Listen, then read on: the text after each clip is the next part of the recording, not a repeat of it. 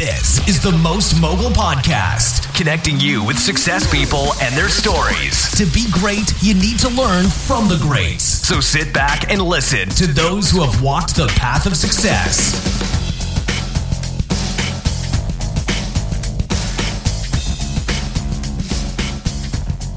Hi Akshay, first I'd like to thank you for being my guest on mostmogul.com. I'm really looking forward to delving into your story and sharing it with our listeners. Let's kick it off with your company, Doorsteps, a new breed of estate agents. Can you explain to our audience about your multi-million pound startup, doorsteps.co.uk, and what makes it so special? Yeah, of course. So thanks for having me on, Russ. I think firstly with Doorsteps, we're special for a lot of reasons. I think ultimately, in a nutshell, we are an online or hybrid estate agency. And we can sell properties for or from £99. So we've been only around for about a year and a half, but in that time we've grown from nowhere to now the 10th largest estate agent in Britain, and that's completely based on word of mouth growth. So we are the cheapest or best value estate agent in Britain, one of the fastest growing, and have now saved customers about almost £5 million in total since starting. So we're quite chuffed with how far we've come so far. That's truly an astounding business model to actually sell properties for £99, I must admit, and obviously to achieve such. I mean, the facts I've got written down, it was the 18th largest UK estate agency. You've obviously, even from my facts and figures, you've come a long way just from there. So you're now the 10th largest. Absolutely. I think it's for us. I think it feels like it was something the market needed. If customers were saying to us, this is something that the market, agency is so kind of backwards but archaic. And this, exactly. Big kind of disruptor of some sort. Yeah, I totally agree. I mean, the value that you've given to people saves them, a massive amount of money, which allows them an extra budget for, say, home improvements or so on, which is extremely important for a lot of people. Absolutely. The cost of moving is something people take into account. Massively, and understandably, it's something they take into account when moving. And if we can save each home seller in Britain, in excess of £5,000, which is our kind of long-term mission, that's why we were created, it can make a huge difference, especially in times of a slow market. That people have often asked, or how do you deal with Brexit? Well, actually, for us, it's in a slower market, people are more price sensitive, of course, yeah, and more sensitive to their cost of moving. So for us, it's actually, we're actually doing something good by our customers. Okay, so you've informed me you're now the 10th largest UK estate agent. So what is your end goal for Doorsteps? I think the end goal for us is essentially to be the number one agent in Britain, hands down. But not just the number one agent in Britain, going from 10th to number one, but actually to be the most loved agent in Britain. The perception of estate agency and estate agents, like I said, is quite horrible. And we think, with agents, we're agents dealing with the biggest asset in your life. So the perception of a estate agent should be friendly, should be nice, should be, it should be welcoming. And that's what we want to do. So with our recruitment strategy, from our local property consultants all the way down to our office staff, is very much focused on that. And that's where we want to be. It reminds me of a sort of a Richard Branson kind of care about your, your internal customers as well as your external customers kind of attitude. Yeah, absolutely. So obviously I've got some more facts. These may obviously be wrong, but Doorsteps is actually what's currently valued at £12 million. Is that correct, or is it round about that? That's right. Yeah. So it will be a little bit higher in the next round. But yeah, that's right. Did you ever think that you would obviously achieve something of such magnitude from when you first dreamt up the idea of Doorsteps? Not at all. I think there's one thing I did know, and that was genuinely the scale of opportunity. I think that's important to identify. For us, there's actually so much, again, scope for a proposition like this. Like I said, it's what the market needs. People have been looking for this, and the fact that about 1% of properties were sold online, 4 or 5 years ago, and now it's probably come up to about 12%, potentially up 10 to 12% by the end of this year, which is a massive leap in the sense that people, industries have been disrupted by the online sector and dating and retail, and more recently, we've seen big retail giants come falling down, and that decimation of the high street. I think that's the one thing I knew, that actually there is a market, there's appetite for this. The high, agents shouldn't charging however many £1,000 per sale. It's just not right. Yeah, I agree with you. So how did the idea first come about for obviously your company? So I think it started off kind of, if we go all the way back to the roots, when I was moving house from Hemel Hempstead outside London into London. And that was about 10 years, a bit less than 10 years ago now. And moving from outside London into London was a big move, an expensive move, more importantly. And me being the curious child that I was, quite interested in kind of, where's this money going? What does the estate agent do? What did this person do? What did this person do in the process? And part of that was because I was a young carer exposed to my deaf parents. And again, I was a bit more exposed in terms of the daily admin and running of the household. So I kind of had to understand those processes and so on, to help my parents with it and communicate and help them with the communication of it.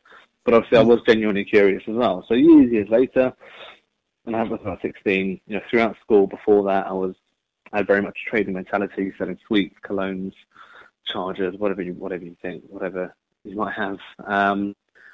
And when it came to about 16, I looked back on the market and I thought, actually, this is the most undisrupted kind of core service in Britain. Yeah. It's the most undisrupted vertical, one thing that will never change, one thing that Britain loves, property, and it was just undisrupted. So I thought, actually, this needs some disruption. And for me, it was, started off with an app connecting buyers and sellers directly, which was a little bit more revolutionary.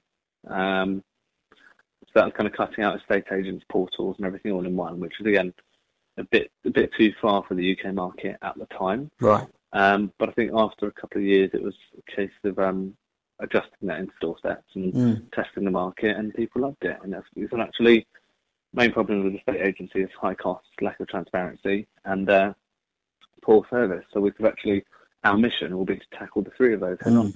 Try and tick all the boxes for the customers, and then price is a massive factor for a lot of people, and then once again service. So it seems like you're doing all the right things, but as you said, trying to spot in that niche in the market at 10, and then hanging on to that till you was actually old enough to implement it.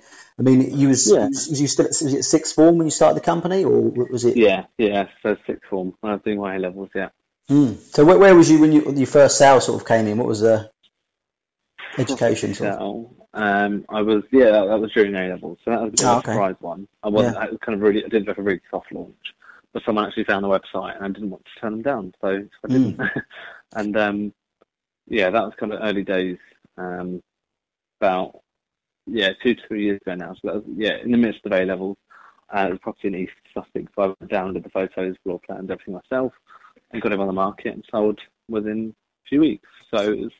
To have that confidence, and to pursue the idea at such an early age, it's quite unbelievable. Most kids are like kicking a football around, or playing the Xbox and Fortnite, and not hatching businesses while they're trying to get their education. It's quite remarkable. For me, it was that curiosity. I think I was always interested in I did well at school, but I thought, what's outside the school curriculum? What else is there to life, and what's the meaning of money, and how can you really make a difference? Beyond financial gains, how can you make a difference as one person, not just being within a corporation, but how can you make a difference alone? And for me, it was for property sellers across Britain, and they can actually Doorstep was the way to do that. And so I just went for it. Yeah, I mean, a lot of business and startups, they try to focus on how much money they can make and how much revenue they can make, not actually how much value they can provide, which then generates the revenue. But get back to your sort of education. Did you drop out of sixth form, or did you finish that, or did it affect your future plans for education? So I did finish sixth form. Yeah, I did finish my A levels, and that's where I deferred entry to university. So I didn't go to university, and instead focused on the business. Yeah, right. Well, rightly so. I mean, there's a lot of founders obviously drop out of education, and at that point when I think in your gut it's the right decision, and you've obviously, as you said, you've created this idea and turn it into a business at such a young age. You could sense it's time.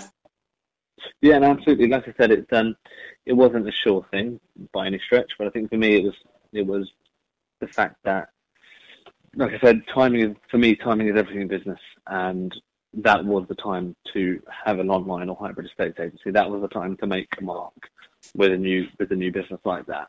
I think if I'd waited to university, I'd still be a year off graduating now. So I'd be graduating in 2019.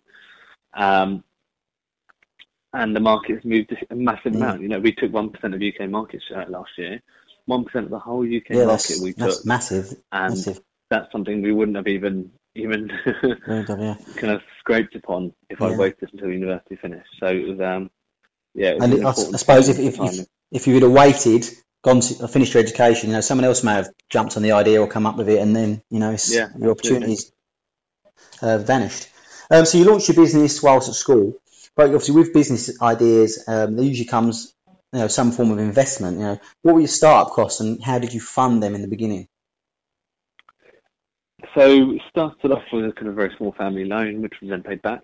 Then again, a bit of help from family, uncle, and so on, a bit of angel investment, and then the first proper funding round we did was through Crowdcube last year.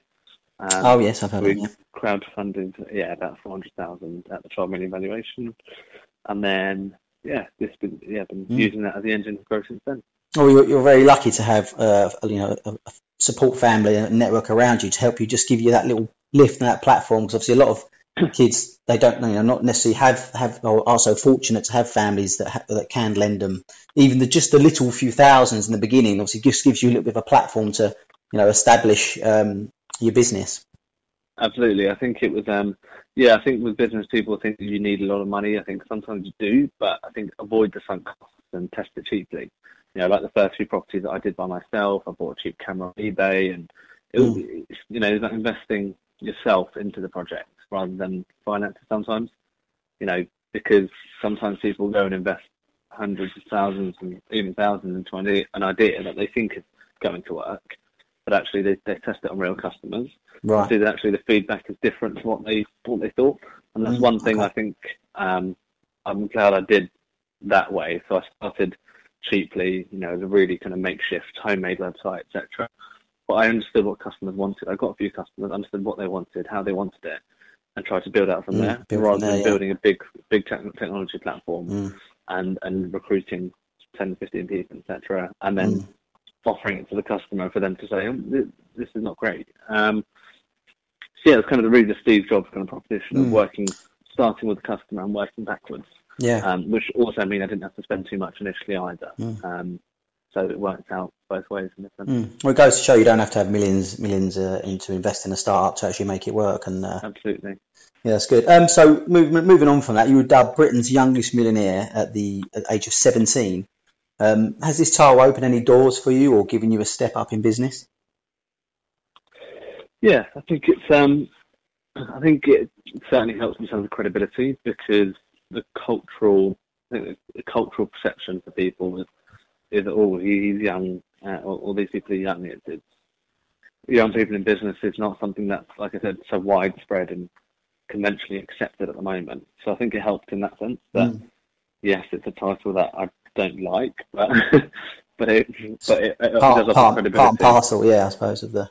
Yeah, it's part and parcel, and I think it offers the credibility that actually, although I don't see the business as successful just yet, I think it's fair to say that actually we've built the traction and we've got something to offer the market that people may not have looked twice at, prior to that, just because of age. Yeah. So, yeah. Well, another title you've been given by your friends is Alan Sugar, after becoming Britain's youngest business millionaire while selling houses during your lunch break.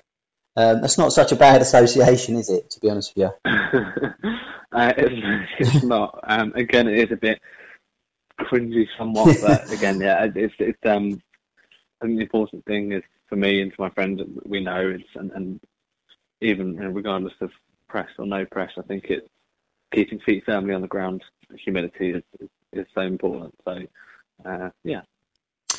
So also you're 19 now, still very young in the business game, but I would like to know if you had any moments of entrepreneurial flair when you were even younger. Yeah, also just turned 20 as well, by the way. Oh, sorry, 20, let's eat another flat. Right. But, yeah, I think as I mentioned, one of my first kind of journeys I embarked on was just something as simple as selling sweets. So when I was how old are you? Right, so we're looking at around 12 or 13. During school, I was selling sweets, and did that for a few weeks because I wanted to buy a PlayStation. My parents said no. So you had a goal behind your business. I did have a goal at the time, yeah. So my goal was to buy a PlayStation. I thought, okay, how can I do this on my own? Because my parents said no. So did you get the PlayStation? I did indeed, and got it within about a week, which wasn't too bad.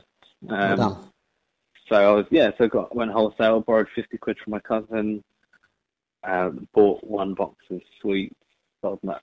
So yeah, they bought about 60p, sold them for about £1 in the school playground, and paid my cousin back, and carried on from there and bought the PlayStation. So even then you knew you had to get some investment in the beginning to fund your business. Yeah, even though it was sweets. That's it, yeah. So even if it was as small as 50 quid and I paid it back after a couple of days, that initial capital was important, yeah. Capital. I agree. I do think that entrepreneurship can be taught, but I also think that for those that reach great heights like yourself, it's actually ingrained within them, so much so that it's going to be their life, like literally from the get-go. I think, it's a very interesting view. I think a lot of people have said the same.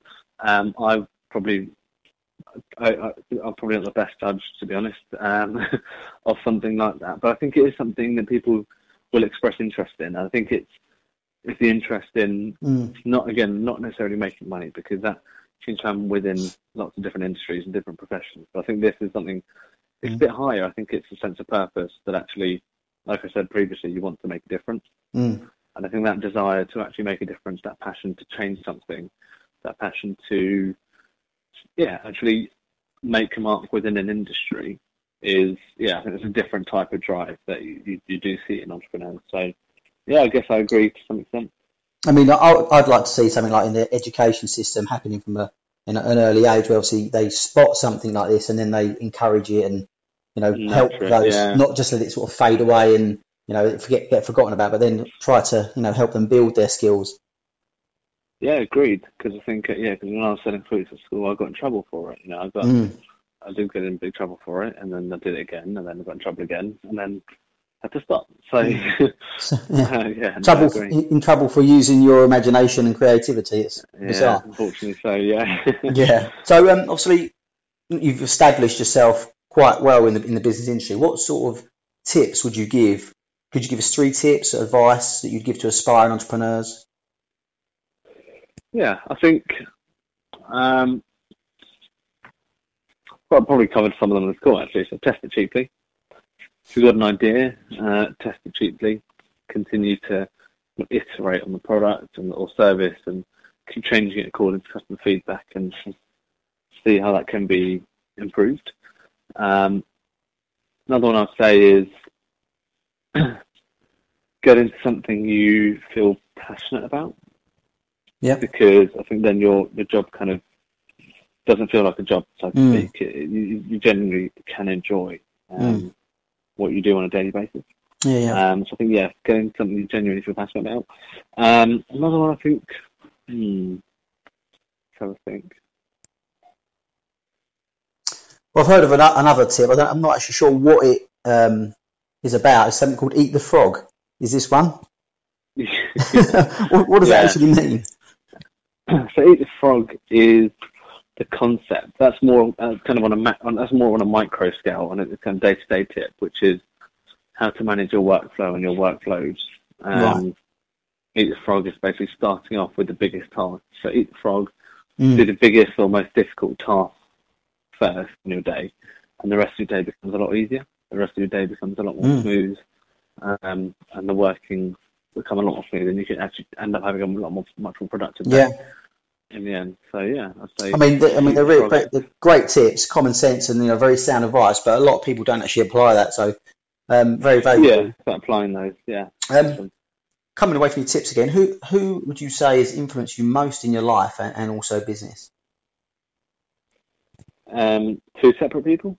Well, or together. Kind of just in general. Yeah, your choice. If you can see there's a separation there, most in life and most in business. Yeah,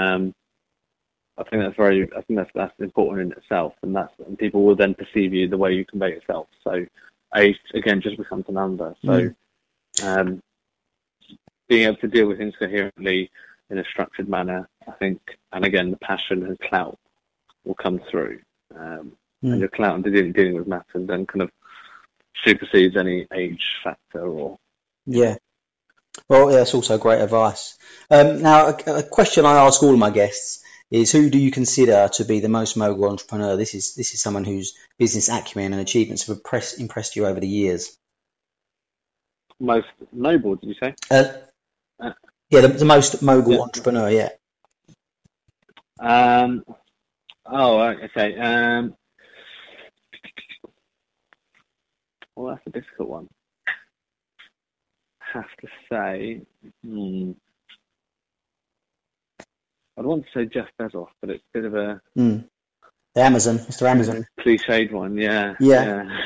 I mean, I've had people say their parents as well, which is, because it's someone that's affected their life so much in an early age, that it's they can only see them as their sort of pinnacle of achievement. Of course. Bezos is probably one of the top. Yeah, Jeff Bezos. Think about it. But, well, he's done extremely well. the mammoth Amazon. I mean, I think just because of the disruption, and he believed in it from so early on, and he just stuck by it consistently. Yeah, I think that's admirable in itself. Amazon, although it seems very new, it's not. It's been around for a long time. Oh yeah. But it started off just a little online book retailer, and he persisted because he believed in the strength of the online market, and now here it is. And obviously, given that we're in an online market as well, it's inspirational. Well, you have an amazing story, and although you're still very young, you've already formed a remarkable journey, which I think a lot of people can benefit from listening to. Some good tips in there, and some good advice that a lot of people can benefit just from where they are currently. Everyone's at sort of different levels within their startups and their businesses, and even people that have already been in business a long time can learn a lot from that. But I mean, to all those estate agents out there might be listening, they need to up their game, because I think Doorsteps is coming for them. Your friends call you Alan Sugar. I think they should call you the Terminator, to be honest with you, because it's a massive disruption, your business to the estate agency business. So I think they should try to implement a few changes along the way before it's too late. Absolutely, no, it's much appreciated. Yeah, I want to say, but anyway, a big thank you for coming on the show and sharing your success story, Most Mogul audience. Thank you. I wish you and Doorsteps the very best for the future going forward. Perfect. Thank you very much. Nice speaking to you. Thanks. Take care. Bye. Cheers. Bye-bye. This concludes our show for today. If you want to get in on our interviews first in the future, then smash the subscribe button and please share this on your favorite social media. Thank you, goodbye, and God bless.